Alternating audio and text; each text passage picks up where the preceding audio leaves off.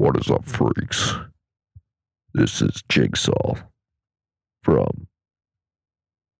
What the fuck was that? Saw. You want to play a game? That's all I got. It's actually Marty Bent. Miami. Maybe we'll switch up the ad reads here. Bitcoin 2022 is in Miami, April 6th to the 9th.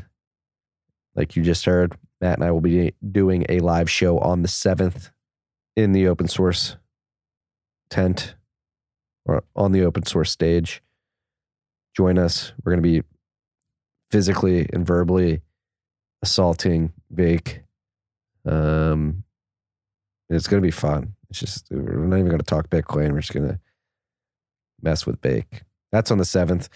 The 6th is Industry Day. We're going to get a whale pass and bump elbows with everybody in the industry. You can do that there. 7th and 8th are regular conference days. Bunch of people going to be talking, giving presentations, doing panels, making announcements. Big announcement week. Going to be live and in person for big announcements. Miami's going to be the place to be. And day 4 is a music festival and a comedy fest. Want to get cake thrown at you, Steve Aoki will be there. You just stay close to the front of the stage and he'll throw cake in your face. I don't know why you do that, but some people get off on it. Use the code TFTC to get 10% off after visiting b.tc/conference. Get them while the getting's hot. 35,000 people are going to be there. A lot of people. b.tc/conference. Use the code TFTC. 10% off. This trip was also brought to you by our good friends at Unchained Capital. Very well represented at the Empower Conference in Houston. Parker Lewis, hardest working man in Bitcoin, was wheeling, dealing, telling people how to custody Bitcoin. Unchained helps you do that. If you're a business, an individual, a family office, you want to custody your Bitcoin, Unchained Capital has a 2 or 3 multi-sig setup. They call it their vault. You hold 2 keys. They hold 1. It's a collaborative custody. You always have full control over your Bitcoin if you have your 2 keys. If you ever need Unchained to be the second in the 2 or 3 multi-sig quorum, they're there for you. They're here to help you get off zero and get holding your own keys. If you're a rich person out there is like, dang, I really like Bitcoin. I really want to realize the full benefits that the protocol provides me, but I'm scared. I'm going to hold all my Bitcoin on an exchange. Shame on you. That's a single point of failure. Hit up Unchained. Tell them TFTC sent you and you'll get $50 off their white glove concierge service that's going to take you from zero to having a multi-sig vault set up with 1,000 $1,000 worth of sats in it. They're going to send you hardware wallets. They're going to have video conference calls with you. They're going to get you comfortable. It's not as scary as it seems. It's not as hard as it seems. If I can hold my own keys, you can hold your own keys. Unchained wants you holding your own keys. Go to unchained.com. Figure out how to do so. It's important, freaks. This week's rip was also brought to you by good friends at Brains.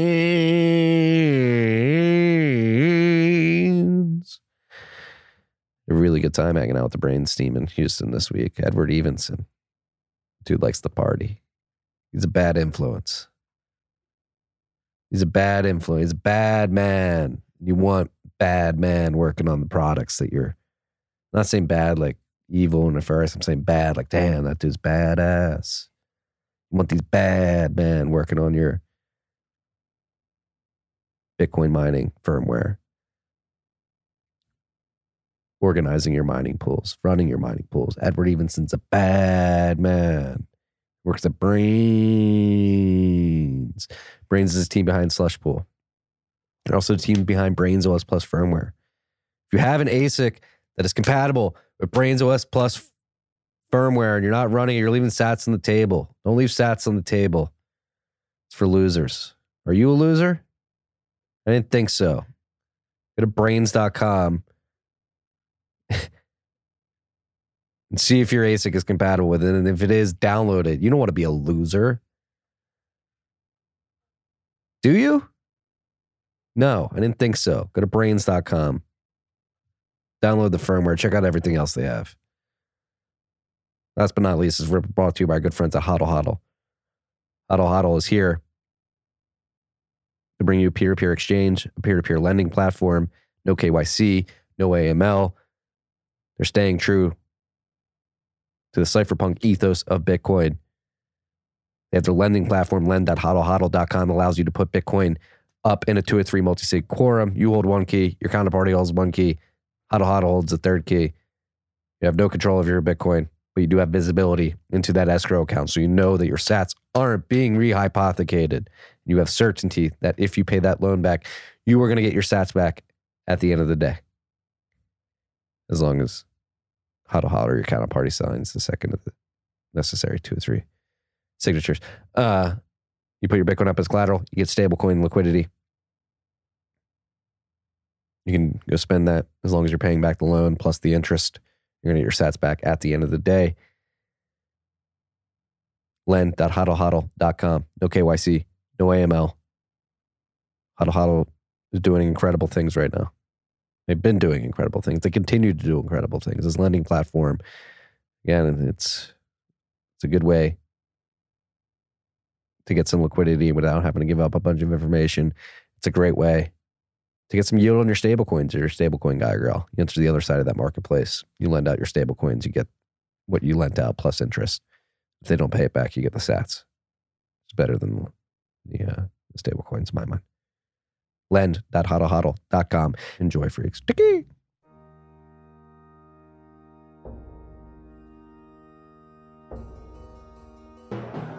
You've had a dynamic where money's become freer than free.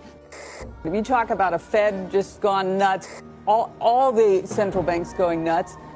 So it's all acting like safe haven. I believe that in a world where central bankers are tripping over themselves to devalue their currency, Bitcoin wins. In the world of fiat currencies, Bitcoin is the victor. I mean, that's part of the bull case for Bitcoin. If you're not paying attention, you probably should be. Machik, I'm sorry for berating you the first time you reached out to me about Hive One. That's okay. Why was I wrong? And what did I say? I think that you were maybe not too excited about the fact that we put a rank of all the Bitcoin Twitter accounts in the ranked order, if I recall correctly. Yes. To me, back then, I'm putting myself in past Marty's shoes. I guess I just, I don't know. I don't like the Bitcoin is supposed to be this meritocratic, open source. Anybody can come in and bring good ideas. And I thought the ranking maybe could have been somewhat of like a dick measuring contest more than like a quality contest. Yeah. And I can understand that sentiment. I mean, you're not the only person that, let's say, this didn't sit well with, because there is something inherently, maybe, I don't know, it just rubs people the wrong way when you suddenly have a ranking, right? And I get that, but the difference between what we're trying to do and what traditionally happened with lists that we're associated with, right? So you have ranking of influencers and all of that bullshit, where you have a bunch of people make subjective choices and say, oh, okay, these are influential people, right? While on the surface, it looks the same, what we're doing is fundamentally different. So we're not trying to be a subjective judge of, who's influential, who's the leader. We're trying to algorithmically find existing dynamics in a given group and just provide you with a metric to understand what's happening in that group. So we're providing tooling. We're not being a judge of it. And I think that that's something that we have a lot of work to do in terms of conveying that better. Because that sentiment that you had, I've actually encountered quite a bit. So I don't take it personally. Don't worry. I understand that this is going to happen. So I'm just trying to take time to and I'm glad that we're starting with that, because this is an opportunity to address this and explain why we use that format, why there is a rank, why there is a list, because there is a good reason behind it, which I'm happy to go into. So I don't know if that's the direction you would like to take it to. Yeah, no, I'd say before we dive into the why and how, of the particular mechanics of Hive One, but just why Hive One in general, what drove you to to build this product originally? Sure. Well, it can be a long story. It can be a short story. So the reason I started working on this is that I was just curious. And before starting this company, I had built this, a completely different company. But what was similar is that I was interested in how groups of people work together in a specific environment and how the type of this cooperation can affect like how effectively they work together. So 10 years ago, I moved to Berlin and I wanted to join the startup ecosystem, to be part of that community over there. And I hit the wall because I was an outsider. I was moving into a new city and I thought it would be much easier. Turned out it was more difficult. And at that time, there were plenty of other people moving to Berlin, trying to join the startup ecosystem. And it turns out it was actually a very common problem. So initially, I just created a small event to try to make it easier for people to get into a startup ecosystem. And that kind of like evolved into international franchise of events where I was designing a format of a decentralized event where we were replacing an event, like a venue, with software. Mm-hmm. And my goal was to understand how a startup ecosystem works, as what kind of dynamics, what kind of different actors are in this group that enables this amazing innovation that's somehow all of these companies and products and so on are coming out from this handful of cities that have these startup ecosystems. What's different about the way that people interact with each other? And that was really fascinating to me. I spent almost 5 years working on this company, even though I hated organizing events. But what was fascinating to me was trying to learn how these dynamics work and how could I design a format that would enable people to interact even more effectively with each other, or it would be even easier for outsiders to join these communities to become part of this, like mechanism that creates all of this innovation.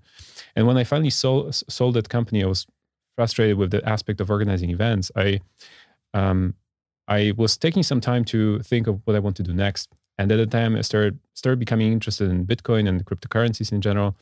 And what was even more fascinating to me than the cryptocurrencies themselves was that I noticed the same thing I had seen in Berlin, as in the community of people somehow coming together and collaborating in a different form than usually we see that to create some products and companies. I started seeing this on Twitter.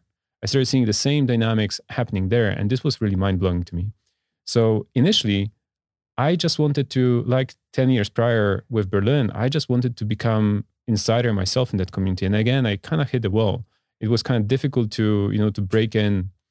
And I started literally on a piece of paper, I started like thinking of like what kind of model I could design to find sort of like key nodes in this network that if I connected to those people, that would be my shortcut to that community. And that one thing led to another. I started like designing simple models and we turned them into a script with a friend of mine. It started spitting some lists of people. I showed these lists of people to a handful of friends. They said, wow, this is very useful. So I kept iterating. And at some point, it started getting so accurate that I thought like, okay, there might be something to this idea. And in order to test whether this is real, whether, okay, maybe I'm seeing things or did we create something really useful? We tried to run a test. And back then we ranked what we thought was crypto Twitter. And we published this as just a simple list on the cryptoinfluencers.io. So we just bought a website. We did this completely anonymously. I tweeted about this and I went to sleep and I woke up the next day to like literally hundreds of people, like tweeting about this or retweeting and saying, holy shit, this makes sense. How did they do this? And when this happens, I realized that, okay, we have something real, right? So that's how the company came to be. Like after this experience, I realized, okay, it's time to start another company. I raised some money. I built a team. We built the technology and, like long story short, here we are. But what I learned in the process was that we found a very effective way of understanding how communities form on Twitter and then understanding who are the leaders in those communities. So I did lots of like first principle thinking about like how influence works, for example. And I wanted to understand, I wanted to understand what is influence, how it works. And I realized that in order to understand it really, I have to be able to quantify it. Mm-hmm. And the only definition that I come up with that would be quantifiable is that influence is a shared collective attention of a group. Mm. And the way I like to explain this somehow is that sometimes is that every group has some form of pecking order, right? Like I know that Bitcoiners don't like the word hierarchy necessarily, right? But there is a difference between top-down hierarchy, like in a corporation and a government, right? When it's enforced from the top, and there is a hierarchy that emerges from the bottom, right? And every group has a hierarchy. And that can be a hierarchy enforced from the top, but it can be a hierarchy that just will emerge in a bar. You have a group of friends hanging out in the bar. And there's always going to be someone in the group where if he or she says, hey guys, let's go to another bar, everyone will automatically stand up and, start moving. And there are some other people in that group, if they say that, hey, let's go to another bar, people say, maybe later, they will generally get ignored, right? And in theory, if you could put a chip in the head of each one of these people and quantify how much attention each person receives from the rest of the group over the course of the night, obviously I cannot prove it, but my theory is that you would be able to very accurately predict what would be that reaction if each one of them stands up and says, hey, let's go to another bar, if the rest of the group will follow or not. So what our model does, and what you're seeing on the website, is an equivalent of quantifying that attention flow just on Twitter, because while we cannot put chips in people's heads, when you're interacting with others on Twitter, you're doing this through a pipe. And there's a signal that flows through that pipe, and we can observe that signal. And that's what we're doing. We're trying to quantify, we're trying to estimate how much attention you're receiving from a given community. And based on this, we can predict where do you stand in that pecking order. And so you said, when you came to quote unquote crypto Twitter, it reminded you a lot of Berlin and what you saw in that scene. What are the particular traits that you notice and that you're now trying to quantify via Hive One? Yeah.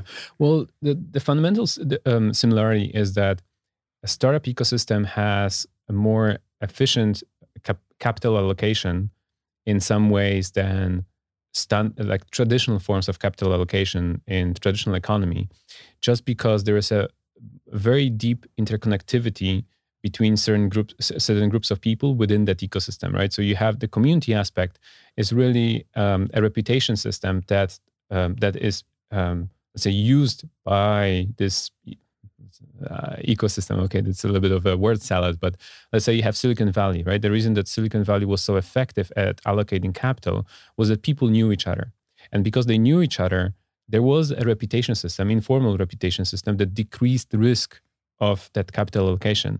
So it's a equivalent mechanism to how a bank will request a bunch of documents from you when they want to give you a loan, right? They want to decrease that risk.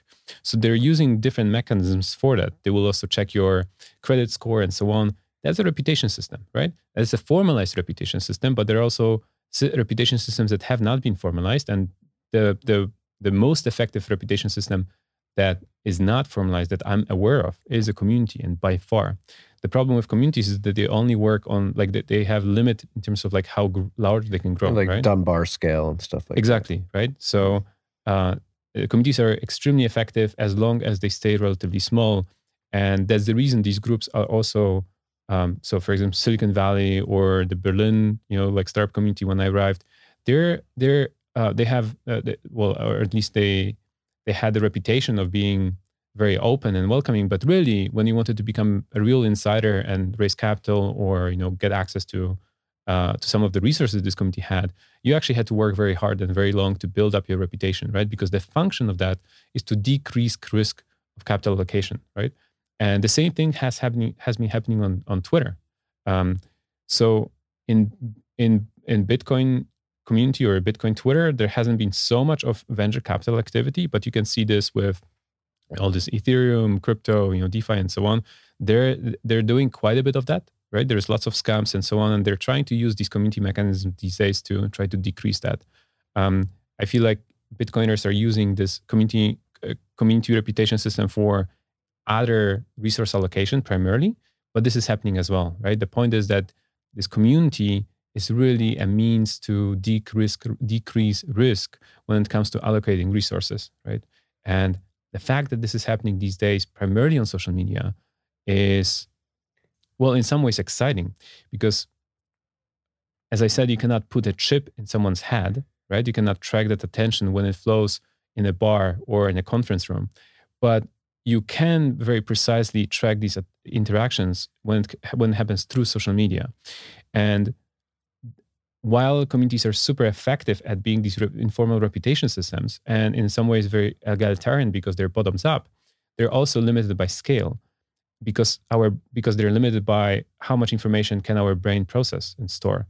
But if we can move part of that computation, part of the information storage onto a chip, well, then suddenly this dynamic changes quite dramatically, right? Because suddenly perhaps we can use this super effective community mechanisms in places where so far we had to use state or corporations to do that reputation management for us, right? Because we just didn't have any system that would be able to work on a scale of millions or billions of people. You can go above Dunbar's number. Exactly, yeah.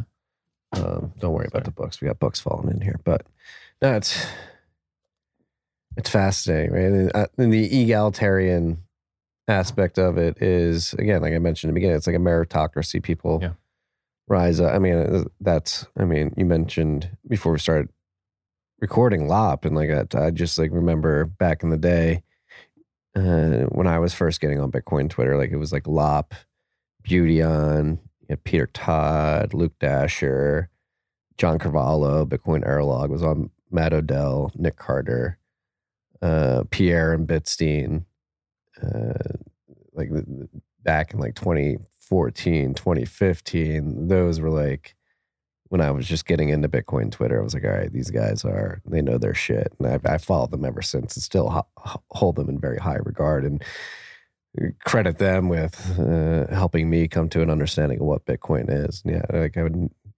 didn't find them in Meat Space. I was in Chicago at the time and in New York City, and they were spread all throughout the world. And I started creating a list on Twitter, my own list, my Bitcoin Twitter list. I still have it. I still use it to this day, but it was just like me self-filtering. And and that's just my brain creating filters and pattern recognition, being like, all right, I'm going to throw these people up. And I've seen their body of work over many years and have the ability to trust their opinion on many things, and not only trust it, but also evaluate it critically, understanding the perspective of their perspective and how that fits into my worldview. And so you're trying to mechanicalize this. Yeah. So what we're trying to do is to observe exactly what you did, but scale it up to every single person on that list.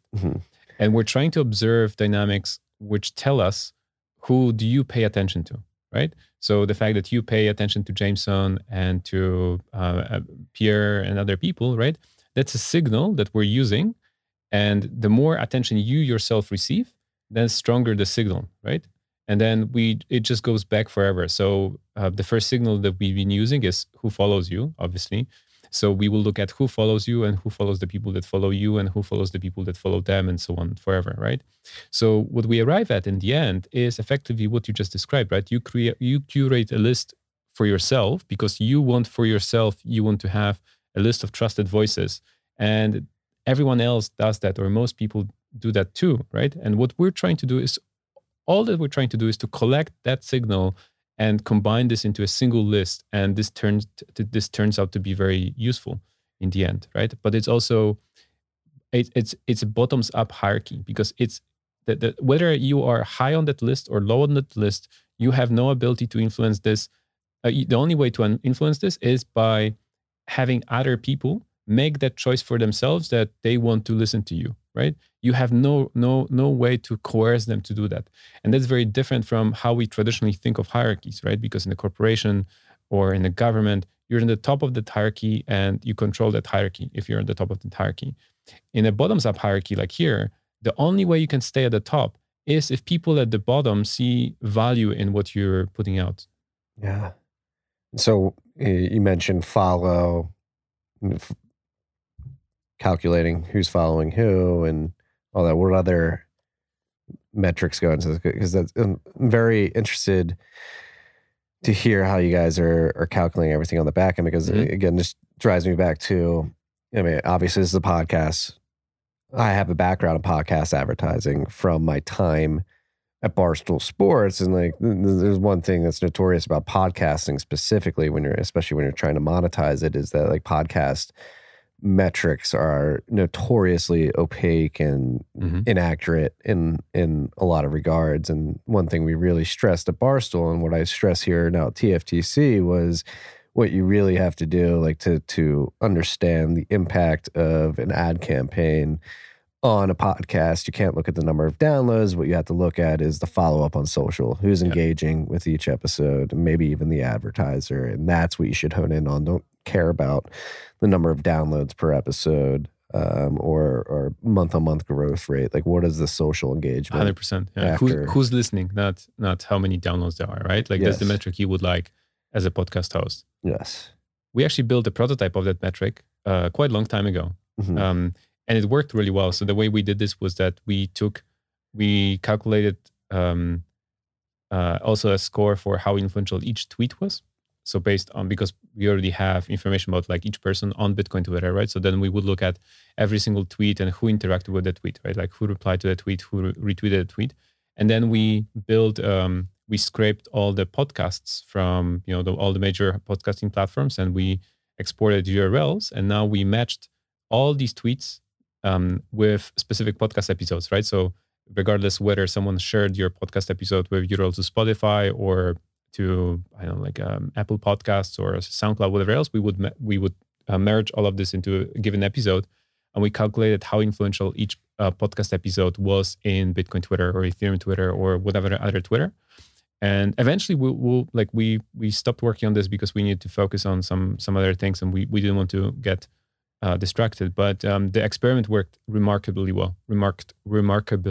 So we're definitely going to go back to this, and I see this actually being eventually, this might be the way that you would price your ads, right? Because if, as an advertiser, today, the online, that's kind of like a tangent, but online advertising works in a very weird way today. So the whole gigantic market is done through two forms of targeting. So one is targeting for intent. You go to Google, you type in shoes, you get Nike.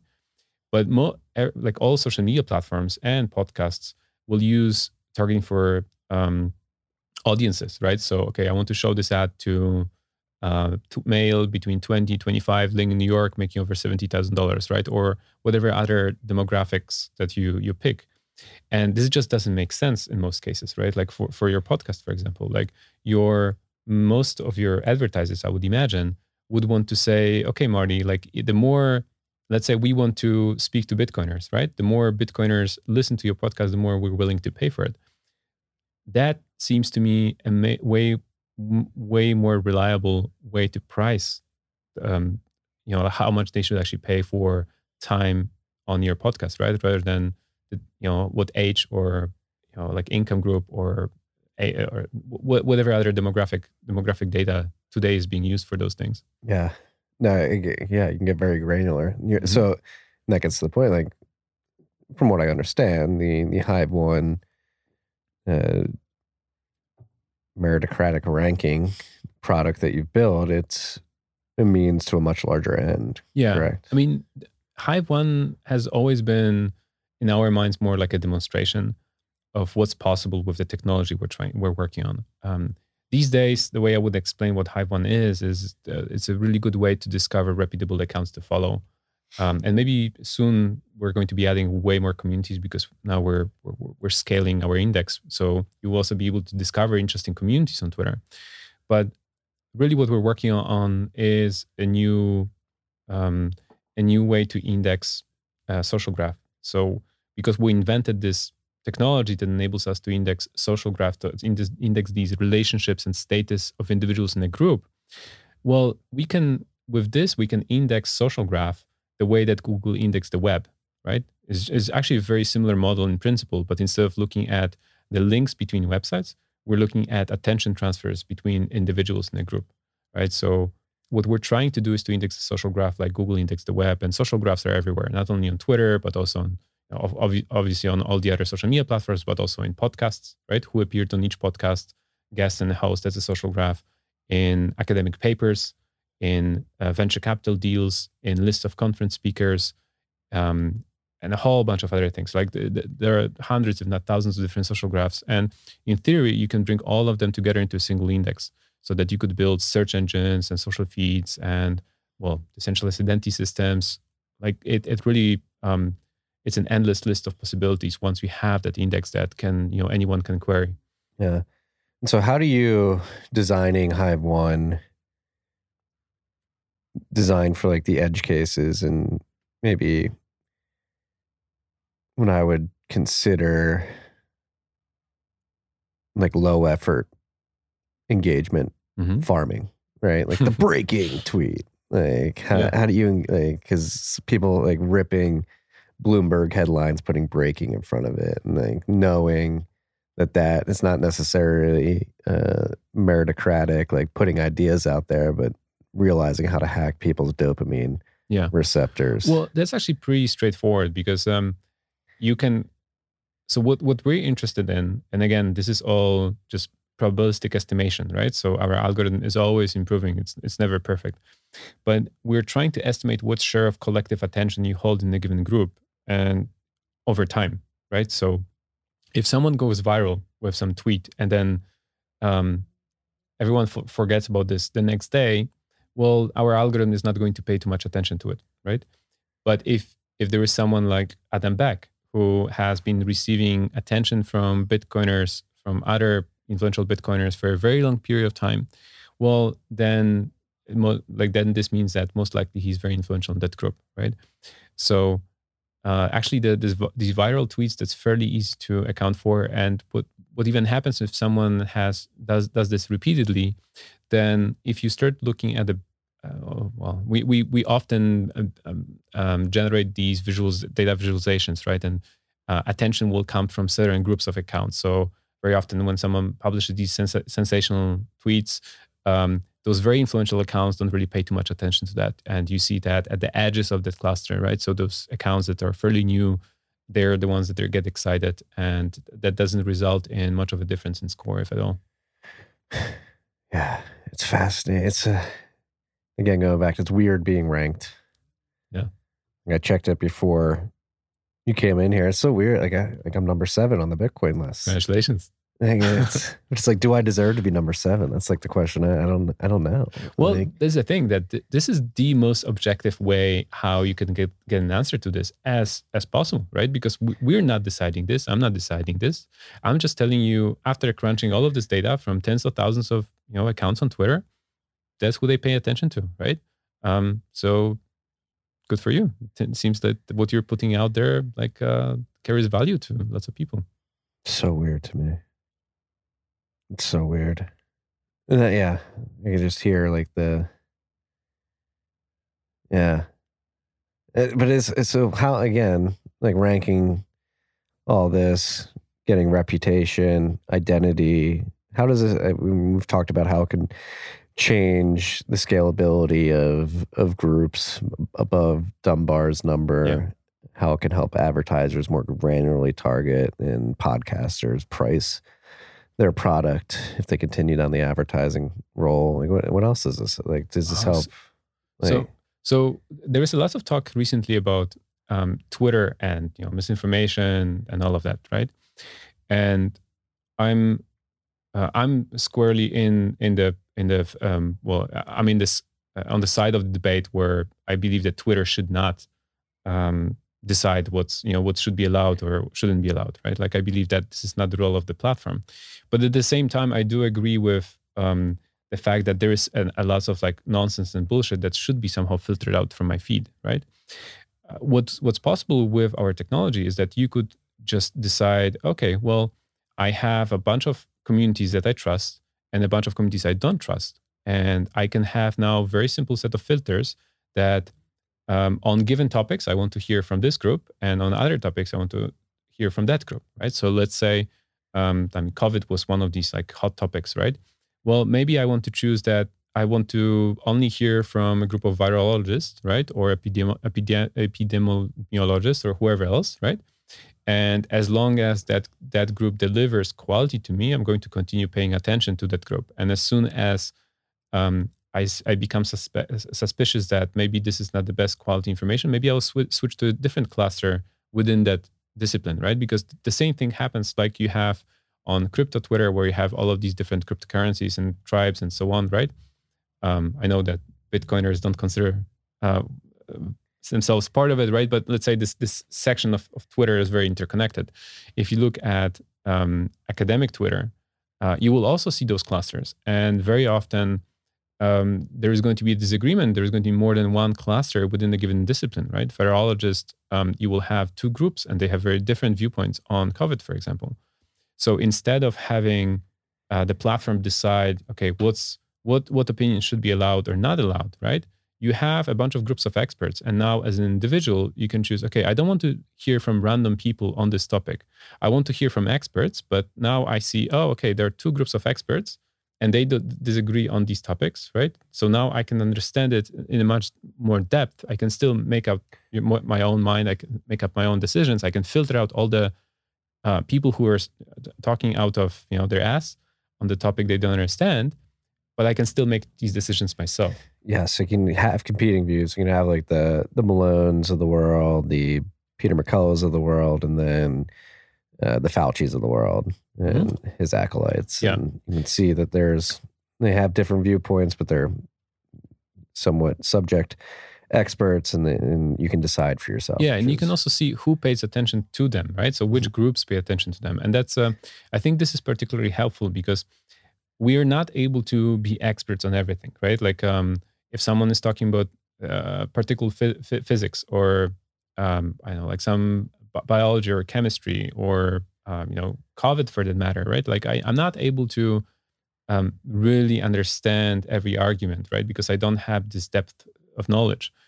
But what we do is that we relegate some part of that trust to some indicators of like how credible that person is. And for the last several hundreds of years, we've been using primarily degrees for that, right? So this person got that degree from that university, and on that basis, we're going to trust them more than that other person. And that's far from ideal, but we still need some proxy, right, for those topics that we simply don't have the expertise. So just jumping from that topic of COVID, right? Maybe you're not able to evaluate, to tell between two experts arguing between themselves, but you see that, okay, that group, that group of experts is getting attention from lots of physicists and mathematicians and so on. And that group of experts might be getting lots of attention from journalists and from, like different fields that are not really very STEM related. Mm-hmm. So your probabilistic estimation could be in that situation that, oh, okay, I want to probably pay more attention to that group that physicists and mathematicians and, those people are, considering them, let's say, more credible. And that's, of course, not perfect. There is no perfect solution here. But in my view, that's at least an alternative we should seriously consider to having a centralized arbiter of truth deciding, okay, this is allowed, this is not allowed. Yeah. I guess one problem you have to think about too is like the Galileo Copernicus problem, where in retrospect they were obviously very right, but the crowd, the popular opinion at the time was very much against them. And how do you try to like? Well, that happens every day in science. Actually, you have you have a bunch of old people that dominate given fields, and they might not change their minds, and it's kind of like old truth. Or I think Kuhn wrote about this, that that the science changes because the old people die off, and then we can have new ideas percolate, right? But it's not that no one listens to these new ideas. It's just that the people who are really dominating those fields, they refuse to listen, and they have majority of the largest cluster. But there is usually a small cluster emerging that's slowly building up that entertains those new ideas, right? And that's the reason it's so important that we have space for those ideas that are not, let's say, considered the right ones by the dominant cluster. We have space for these small clusters to develop and to entertain those ideas, because they, over time, some of them will be nonsensical and some of them will die off. But sometimes this new cluster that's split off, it will turn out to be right, and this idea will grow larger. But again, with the technology we're building, you actually would have a mechanism to notice when there is a group splitting off and forming a new set of ideas, right? And you can actually start paying attention to that group. And okay, sometimes you will say, well, this sounds like nonsense to me. But sometimes you will want to pay attention to this new set of ideas. And right now we don't have a mechanism to notice that. There is a huge delay. And it's not only a problem in public discussion, but also it's a serious problem in science, like in terms of like how quickly we can progress and how quickly ideas percolate in science. My mind's going straight to like trading, fund management. There was a lot. I mean, when I worked in the fund world, like one of the big themes in like 2013, 2014 was trying to have these, I forget what they call them, but these thematic funds that would, quant funds? Quant funds, but yeah, they were quant funds, but like they would try to like gauge what's the fucking word I'm looking for? They try to gauge like Sentiment. Yeah. There we go. So the problem with, and I spoke to several of quant funds in the past when we started working on this, and I was surprised that they're actually not doing too much with sentiment. And the problem with doing the sentiment analysis is that, let's say you were trying to gauge the sentiment for Bitcoin, right? And you did this on Twitter. Now you're going to have a bunch of accounts that are expressing positive sentiment towards Bitcoin, right? Mm-hmm. And then you see, well, these are Bitcoiners, right? Of course, they're expressing positive sentiment towards Bitcoin. And then you're going to have a bunch of accounts that are expressing negative sentiment towards Bitcoin, like Ripple, Ethereum, Peter Schiff, Goldbugs, right? A bunch of those clusters. And now, well, they're unlikely to ever express positive sentiment the same way as Bitcoiners are unlikely to ever express negative sentiment, right? This doesn't matter. But if you took all the tweets, this is what you would get as a baseline of that sentiment, right? Like you would get a lot of noise effectively. But if you could separate, or you could understand, okay, this is the Bitcoiner community, this is the Goldbug community, this is XRP, whatever else, right? Now suddenly you can organize these different communities, and you can understand, okay, well, actually this fintech community or this community, these really matter in terms of a sentiment towards that asset. So what we're building, I believe, is actually going to play a large role in those models down the line, where we've been already having some conversations with some hedge funds about potentially using that, because you get understanding, like this algorithmic understanding of very large groups of people, something that, again, no one has figured out how to do that yet. And with the technology we're building, it becomes actually relatively easy. Yeah, I mean, if you're able to visualize a cluster breaking off into a smaller cluster, and then I just imagine like the way quants think, and they just see like growth over a certain period of time. Like obviously attention's here, like, all right, let's allocate some money towards an idea that, or an investment that this idea would flow capital toward. Yeah, it's all probabilistic estimations. Yeah. So what does this do for society overall? Yeah, I mean, so it's Hive One. Are we creating a hive mind? Kind of. So the reason that we called it Hive One is that I would hope that in the future you're going to have thousands of hives. And what I mean by this is that what we're really building is an algorithm that can index all of these different social graphs. And then we want to make this index available in a permissionless manner. Mm-hmm. So the same way as, imagine that Google, instead of building their index, they index all the web, but they build a walled garden around it, and they build their own search engine, and they've built fantastic business, right? But imagine that instead of building their search engine, building a walled garden, they just made this index available to anyone, so that you can query this index. You have to pay them a little bit, but you can query this index and you can build your search engines, or you can build your maps or whatever else, right? We would have a completely different web, full of innovation, full of different products. And now imagine what if not only they made it permissionless and open, but they also decentralized control over that index, right? So you would that would become one of the infrastructure layers of the internet itself, where suddenly everyone can build on top of that. They cannot be cut off from it, and so on. And that's really what we're trying to do down the line. So Hive One, as you see today, would be just one of the applications built on top of that index. And others can build another hive, another hive, another hive with slightly different functionality, but tapping into the same index that we do. Does this make sense? Or yeah, no, it makes a lot of sense. What I'm trying to think of, like at scale, like what is what does your server cost look like? Like how much data? Tens of billions of dollars per year. Yeah. Yeah. That's what we're estimating would cost to maintain that. Yeah. It's like, how big you don't mind me asking, like, is the server burden right now for you guys? Oh, right now it's not a lot. We're spending under 10,000 per month on the AWS, but it's expanding rapidly since we just started growing our index. So we spent the first 3 years on fundamental research, really, because we had to solve some problems that have been out there for a very long time, and we managed to solve all of them. So we kept it small intentionally. And now we got to the point where our model is fully generalizable. So we can use it to map any community on Twitter.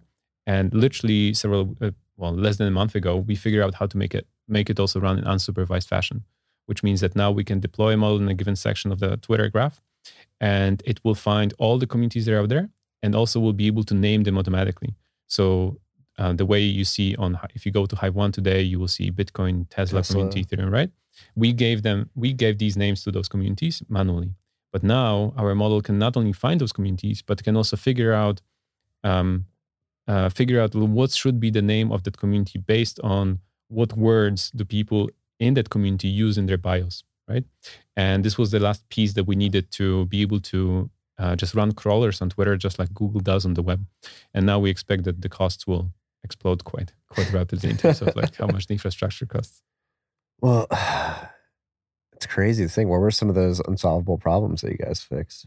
Well, some of them are just like in graph analysis, so pure mathematics, and the others were just like, okay, how do we put these things together, right? So a really difficult piece is still, for example, where does a community end, right? So this is an ongoing process how we're solving that, because as I explained before, the way we're going to find this group of people and then we're going to rank them is like, okay, who do you pay attention to and who everyone else pays attention to. And there is going to be slight differences in terms of like who you would consider a Bitcoiner and who another Bitcoiner would consider a Bitcoiner and so on, right? So it's never one-to-one. It's the technical term for this is that the community is non-discrete, right? So that it's not a 0 to 1, the boundary is here, but it's rather 0 between 1, right? So it's a scale. It's amorphous in a way. Yeah. So what we're now trying to do is to find better ways to painting these boundaries. And this is still not perfect. So at the moment, there is something called Insider Score on the website, which is still in beta, and it's far from perfect. We're working on better ways of doing that, but being able to find communities and name them, give them boundaries, this is something no one has ever done before in such a way that was accurate, right? So I would say that's the primary problem, probably. Yeah. Damn. It's crazy to see how far you guys have come. Because what did you reach out to me, 2 years ago? Yeah. I mean, we spent more than 3 years just, heads down, trying to prove that this is even possible, because it seemed possible to me in theory, but we didn't want to make too much noise before we actually were confident that, okay, we can really pull this off, because there were many companies that raised lots of money before. I mean, you might have heard of Cloud. They raised, I think, $40 million or something like that. And they started indexing, like the social media, but they never got their model to be accurate. I didn't want to build another company like this. I wasn't interested in building a tool for marketers. I wanted to build something so accurate that you as a Bitcoiner, you would find it useful, right? Or someone in vegan community would find it useful on a daily basis to check their community, right? Because this is the ultimate test whether the model is accurate enough that it satisfies insiders in those groups, right? So how do you prove that it's accurate? Well, the ultimate test is whether it's useful to you, right? And the reason we're confident is that we just have at this point around 10% of all the Bitcoiners on Twitter have used Hive 1, right? So that to me is quite a good indicator. So how are we using it? Oh, just signing up on our website, right? So that's what we track. We're trying to, instead of looking at, I mean, we of course look at different metrics, but instead of looking at the total number of users, we're interested in what percentage of members of a given community, what percentage uses our, uses that list, because we see our number one user is a member of a community, right? Because this is the edge case that you mentioned before, right? Like if we can satisfy 100% we often talk about we like internally we always think about Wiz. You probably know him from Twitter, right? He's this hardcore Bitcoiner who spends, like he told me that, oh yeah, I spend 5 to 6 hours every day on Bitcoin Twitter, right? And every time I explain to my team who we're building for, I'm saying we're building for Wiz, right? We're building for this guy who's been, you know, part of the community for 10 years. He's still 5 to 6 hours every day using that. Like it has to be so accurate that it's useful even for him, right? So that's how we're thinking about the accuracy. And the only way to do this is just there's a reason I'm here, right? Like there's a reason I'm in Austin. I'm hanging out with Bitcoiners. There's a reason, you know, I'm here on this show because we're building for this community. This is Bitcoiners were the first community that embraced what we're building. So, and also I happen to be a Bitcoiner, so it makes it easier to build for myself.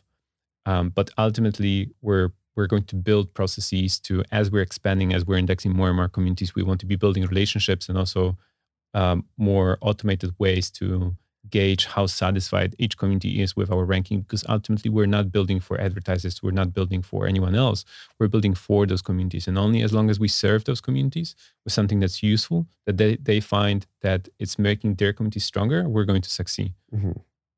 Yeah, that makes sense. It's fucking crazy. No, as somebody who was inherently skeptic when it first came out of the box, it is strikingly accurate.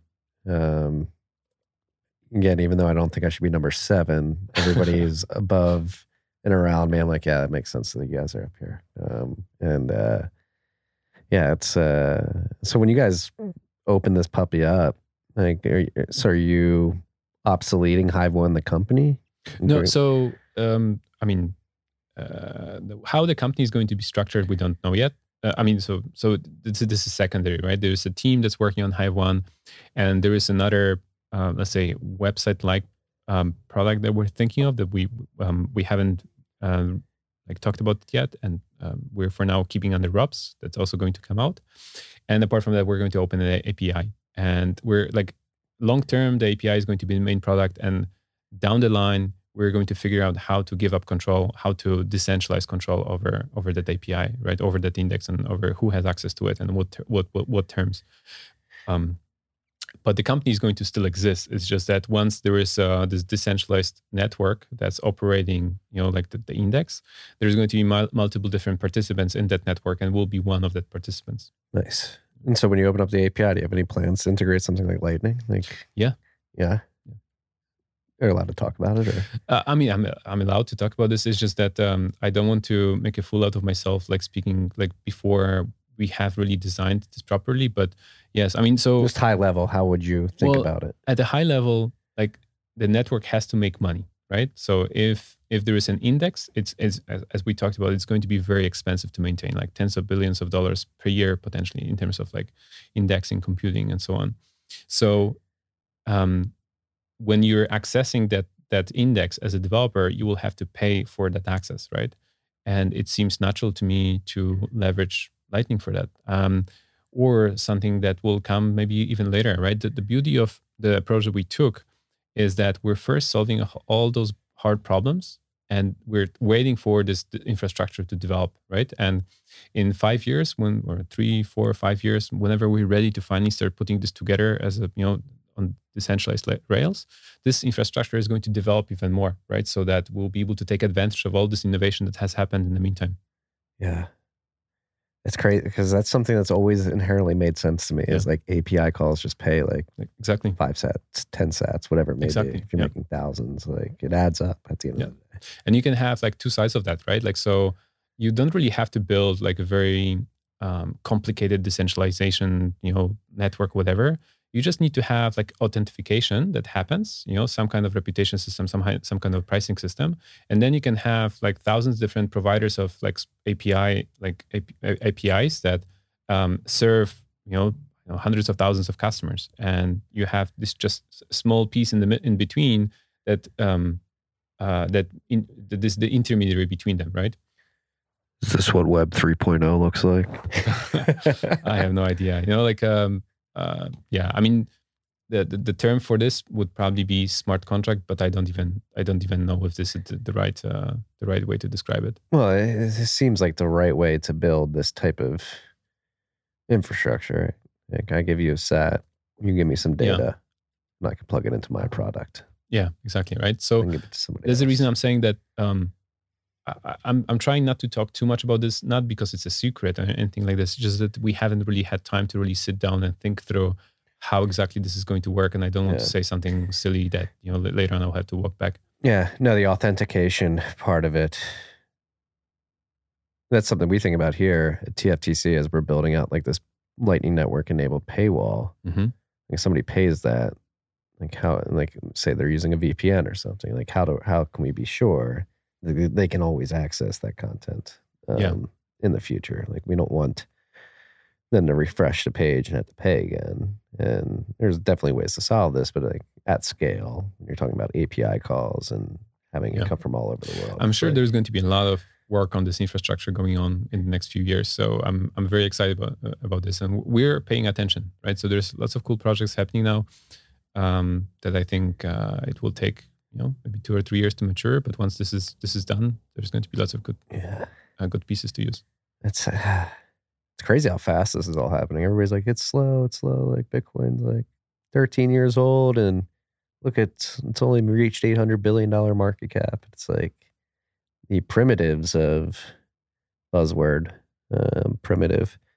The primitives are strong right now. Mm-hmm. Like people don't realize how quickly this is changing. Yeah. Like, and you're starting at the social layer too. Like the social layer incepted you to create this crazy product that is going to allow people to untap a crazy amount of value and have much more efficient capital allocation at the end of the day. Yeah, I mean, you can even go a step further because, and this is maybe a little bit of a different topic, but if you think about what Bitcoin does fundamentally, is breaking the monopoly of the state over money, right? But the state has more than one monopoly. It has also a monopoly on physical violence and has a monopoly on identity, because we don't really have any truly decentralized identity system, and no one has figured out how to build one yet. And if we have decentralized money, that's great, right? So 2 out of 3, but we still have 2. And it seems unlikely to me like that the monopoly on physical violence is going to go away.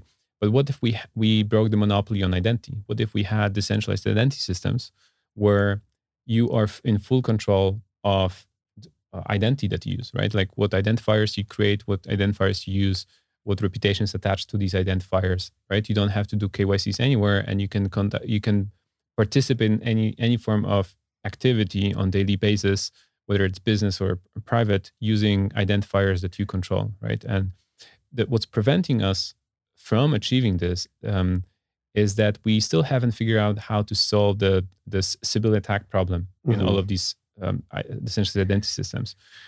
So I wrote a blog post a while back where I proposed to formalize this problem as decentralized identity trilemma, where in order to build a truly decentralized identity system, you would have to be able to combine 3 characteristics, right? So it has to be, well, Sybil resistant, right? So you cannot create multiple accounts and manipulate the system doing that.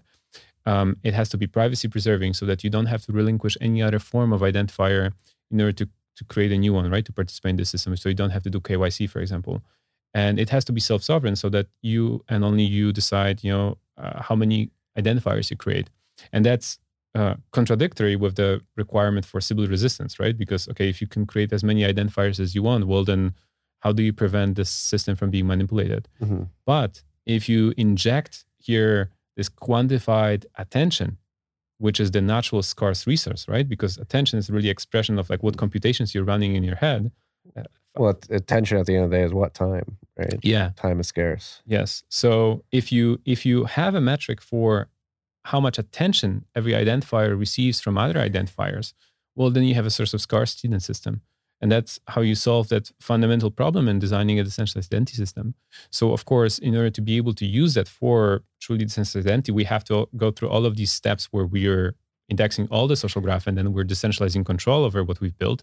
But once all of these steps happen, then suddenly you have a foundation for building a truly decentralized identity system. And then you can have decentralized money and decentralized identity. Can bots fake time and attention? Well, so this is a question I get quite a lot. There's lots of bots on Twitter, right? They're annoying. Super annoying. But do you follow any of them? No. right? You don't pay attention to them, but they might have lots of followers. So it's very easy to create a farm of bots that follow each other, right? And if you ran our algorithm within that cluster of those bots, some of them would have very high attention scores from other bots. But now, if you look at the attention score of that cluster, it would be 0, because other clusters in the social graph are not paying any attention to them, right? So it's trivial to filter out those bots, right? Because they need to be getting, like, once you have the whole social graph, then you can have a global attention score. And if a given cluster is getting 0 attention from the rest of the social graph, well, then you probably don't want to bother with that one. Twitter, use Hive One software and fucking implement it and get rid of your bot problem. It's fucking so annoying. It's only getting worse too these days. I mean, I'm really surprised, because this problem is really to solve. I mean, with our technology, it would be just trivial, but even without it, it's a fairly straightforward problem. So I'm really surprised that it hasn't been addressed yet. Like today, I had to tweet about it today, like right before you got in here, and now I'm beginning to think, like, aren't they just trying to annoy Bitcoin Twitter so much that we just leave because they don't want us there? It's like, are you doing this on purpose to like politely ask us to leave? I don't know. And then people are losing money. And well, look, someone could actually use our API and build a solution for specifically Bitcoin Twitter today. It's very easy. The way you do this is that you plug into our API, you plug into Twitter API, and you look at let's say the top 1,000 Bitcoiners and which accounts reply to their tweets. And then you compare those accounts. If any of those accounts has 0 or next to 0 attention score and has almost the same name and a profile picture and description that one of the accounts on the top 1,000, this account is auto blocked. Is a block. Yeah. So then you can have a list. You could build a simple application where anyone can automatically connect their Twitter account and automatically block accounts from this list. And now you can have a script that detects those bots automatically, feeds that into this application, and every Bitcoiner can simply use that application and it will automatically block all the bots as soon as they appear, and the problem will disappear. So anyone can build this today, right now. Like I was even thinking about this, but we were just focused heads down on shipping the next version of the model. So Stop labeling stuff misinformation and kicking presidents off Twitter. Get rid of the bots first. That's my big qualm of the week here at TFTC. It's gotten to a point too where, like, the bots, even though I've manually blocked them, which takes up an insane amount of time. Yeah. But it just, like, annoys me so much that I block. They're still like, I can see, I'll tweet something and I'll have like 8 responses right away. So they're somehow still responding to my tweets. It could be bots that are responding to bots, most likely, though. Yeah. These bots, man. Bots everywhere. You're creating good bots. Are you creating good bots? We haven't created any bots yet, but we might down the line. How would you implement a bot? Well, you could think of, so I've been thinking that it would be useful to have accounts on Twitter that, for example, tweet every time there is an influential podcast episode. So there is a podcast episode that has been shared by lots of Bitcoiners, right? And you can follow this account, and every time there is a new podcast episode, you get, this bot says, hey, Marty released a new podcast episode, and over the last 24 hours, Bitcoiners have been talking about this, right? That could be a useful bot. Yeah. If you're somebody who's busy, like, what podcast do I listen to? Let me follow this bot. Exactly. Yeah. This will give me the signal I need this week. Damn. You're building something special. I'm sorry for having been so dismissive. Oh, no hard feelings. And actually, I was, it's part of the reason I really wanted to come onto your show, because you were skeptical. And I do appreciate those opportunities to talk to skeptics, because, I mean, as you can see, there has been quite a lot of thinking that went into what we're doing, right? We're not doing this just to get attention or, cloud chase. I think at the beginning I was like, this is just going to incentivize cloud chasing. Yeah. So having, an opportunity to talk to skeptics, especially in public, is very useful to me, because I can address those issues that, you're not the only person that has felt this way, right? So thank you for the opportunity to doing that. No, thank you for coming on. I'm very excited for you and Hive One and humanity in general. Like, if we can, I mean, you already have shipped a product. If it continues to progress as it has for the last 2 years, It seems like it'd be a very massive win for society overall in terms of filtering information in a much better fashion and not having to depend on the fact checkers of the world. Like you're replacing fact checkers by allowing individuals to be their own information checker, essentially. Yeah. Or you could even, so, I mean, eventually you will have other people building next level, like we'll build on top of what we have created. You can think of this more of an infrastructure, right? So you could have everyone become a fact checker, quote unquote, right? And make comments. And there are already applications and browser extensions that are doing this to some extent. But if you have anonymous people commenting on given tweets or posts or whatever, that's not super useful. But you could have a similar mechanism that we developed in science where you have peer review of papers. You could have this done in public and applied to any kind of content that's becoming popular where everyone can chime in and you can see who they are. You can see if they have maybe some bias because they're popular with a group that hates this kind of idea in general. So maybe you as a user under-index them. Yeah, maybe you want to disregard that opinion a little bit, or like keep that in mind that they're very biased. And you can see here someone from a completely different group, or someone who, in your mind, might have a expertise.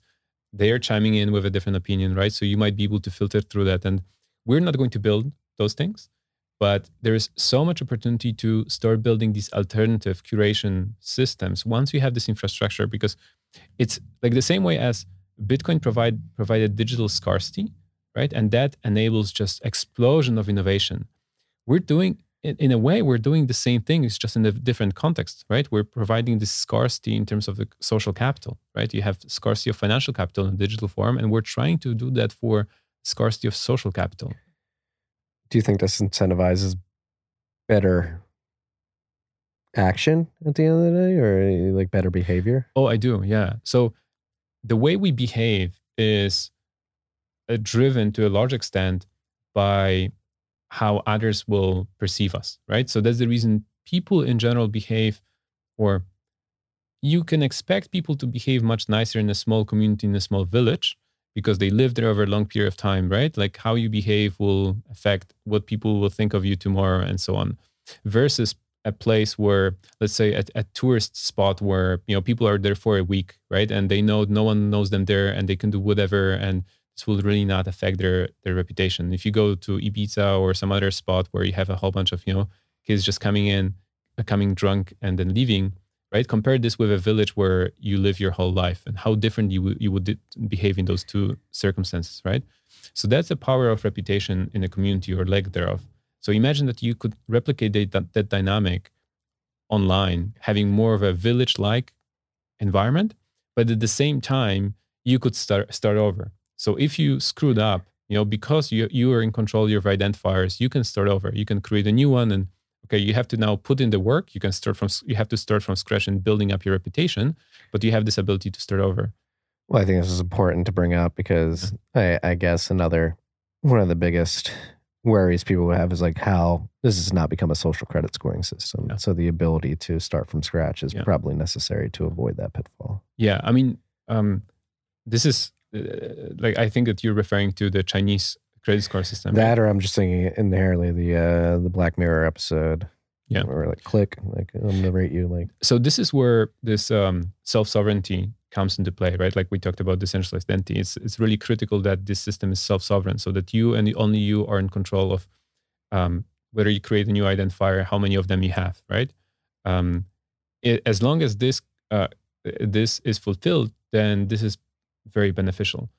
As long as and as soon as this criteria is taken away, this is dystopic. Like what's happening in China, that's on a technical level, it's somewhat similar, right? But there is a fundamental difference that you have a top-down system, which is not self-sovereign, it's the opposite of self-sovereign, right? So this can be a tool for control, or it can be a tool for freedom, depending on whether it's top-down or bottoms-up. Yeah. So you're building the bottom-up one. Because again, like, and it freaks people out, myself included. It's like, all right, we're getting all this information, you're indexing, you're scoring people. People have a score on the website. Like, I guess as humans transitioning into the digital age, we have to come to an acceptance of, all right, this data's out there. How do you want it to be used by the CCP or as an open protocol that anybody can tap into? The thing that so what's important to understand that this score is already there before we create this website. It exists. It just exists in your head and everyone else's head. And this is a very expensive computation that's keep being done. And what we've done is that we're able to observe as this computation happens by catching the signal between different nodes and move that computation from a brain onto a chip. So we're scaling computation that already happens. This ranking is already there. We're not creating it. We're just taking it out and putting it in a different form. Yeah. Which then leads to better outcomes. It's speaking of our friend Bitstein, we in Houston last week at the Empower conference of the oil and gas and mining industries got together. Bitstein had a tweet last week. It basically said difficulty, like proof of work was always there. Proof of work with the difficulty adjustment was always there. It just took Satoshi like pulling it out of the ether and putting it into a math problem with an adjustment that made it possible. Like it was technically always possible to figure out the Hashcash SHA-256 cryptographic. It's math. So basically it's math that's there. It's like these social interactions and this internal index is there on an individual level, and you're trying to basically pull it all together with some math. Ah, man. My check. It's been fucking awesome. Thank you, Marty. It was a pleasure. Thank you for coming. I'm bummed you're not going to be in Miami. How can the freaks help out Hive One? How can they test it? Test it. Tell us if there's anything that's wrong that you're seeing that is incorrect. You can tweet at us. Our DMs are open. We would love to hear any feedback. That's always helpful. All right. Very excited to see where this goes. Thank you. Hive.one. We'll link to everything in the show notes.